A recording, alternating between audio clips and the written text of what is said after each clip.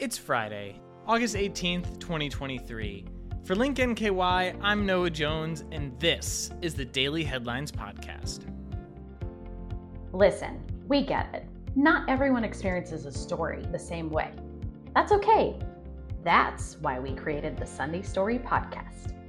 Enjoy a deep dive into topics that matter to Northern Kentuckians. Read, watch, or listen now. Subscribe wherever you get your podcasts or listen on linknky.com. The Campbell County Fiscal Court approved a motion to apply for a grant to place collection containers in schools to dispose of e-cigarettes safely. The grant application will be completed by the end of the month. If the grant is awarded, the project will start mid to late September in Campbell County Middle School, Campbell County High School, Bellevue Middle and High School, and Newport Central Catholic High School. The University of Kentucky Cooperative Extension Services offers the Environmental Stewardship Project grant. Campbell County Solid Waste Coordinator Megan Clear said the grant is purely to provide proper disposal of confiscated e-cigarettes, which contain hazardous items, including a liquid nicotine mixture and lithium-ion batteries. The grant will provide containers made of thermoplastic and amorphous polymer under lock and key.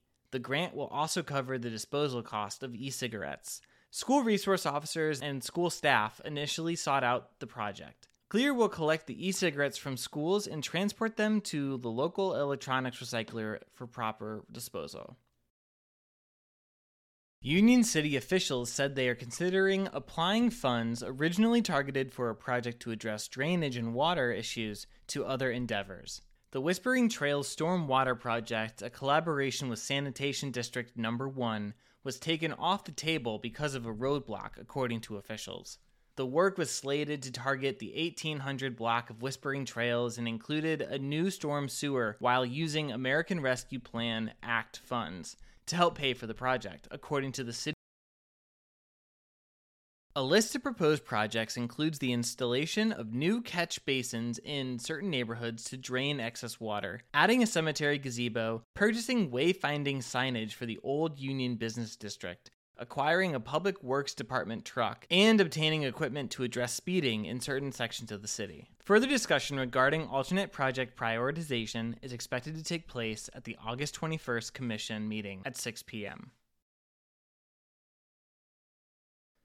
Family-inclusive sensory hours are returning to the Newport Aquarium with a range of sensory-inclusive amenities for guests of all abilities. The special dates begin this week and continue through the fall, when the aquarium offers an experience tailored to guests who may need any number of different environmental changes to fully enjoy their visit.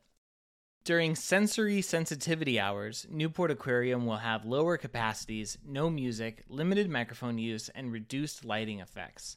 A sensory-level guide on touch, sight, and sound will be provided. Special animal encounters will also take place.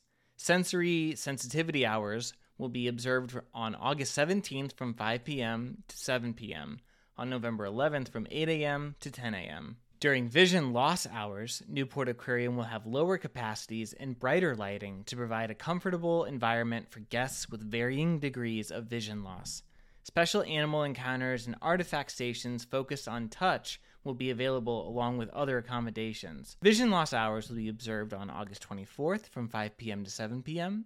and November 18th from 8 a.m. to 10 p.m. During fish hours, Newport Aquarium's additional sensory amenities are also available, including sensory bags equipped with noise-canceling headphones, fidget tools, verbal cue cards, and weighted lap pads. These bags are available to borrow free of charge to all guests. There will also be quiet zones throughout the aquarium.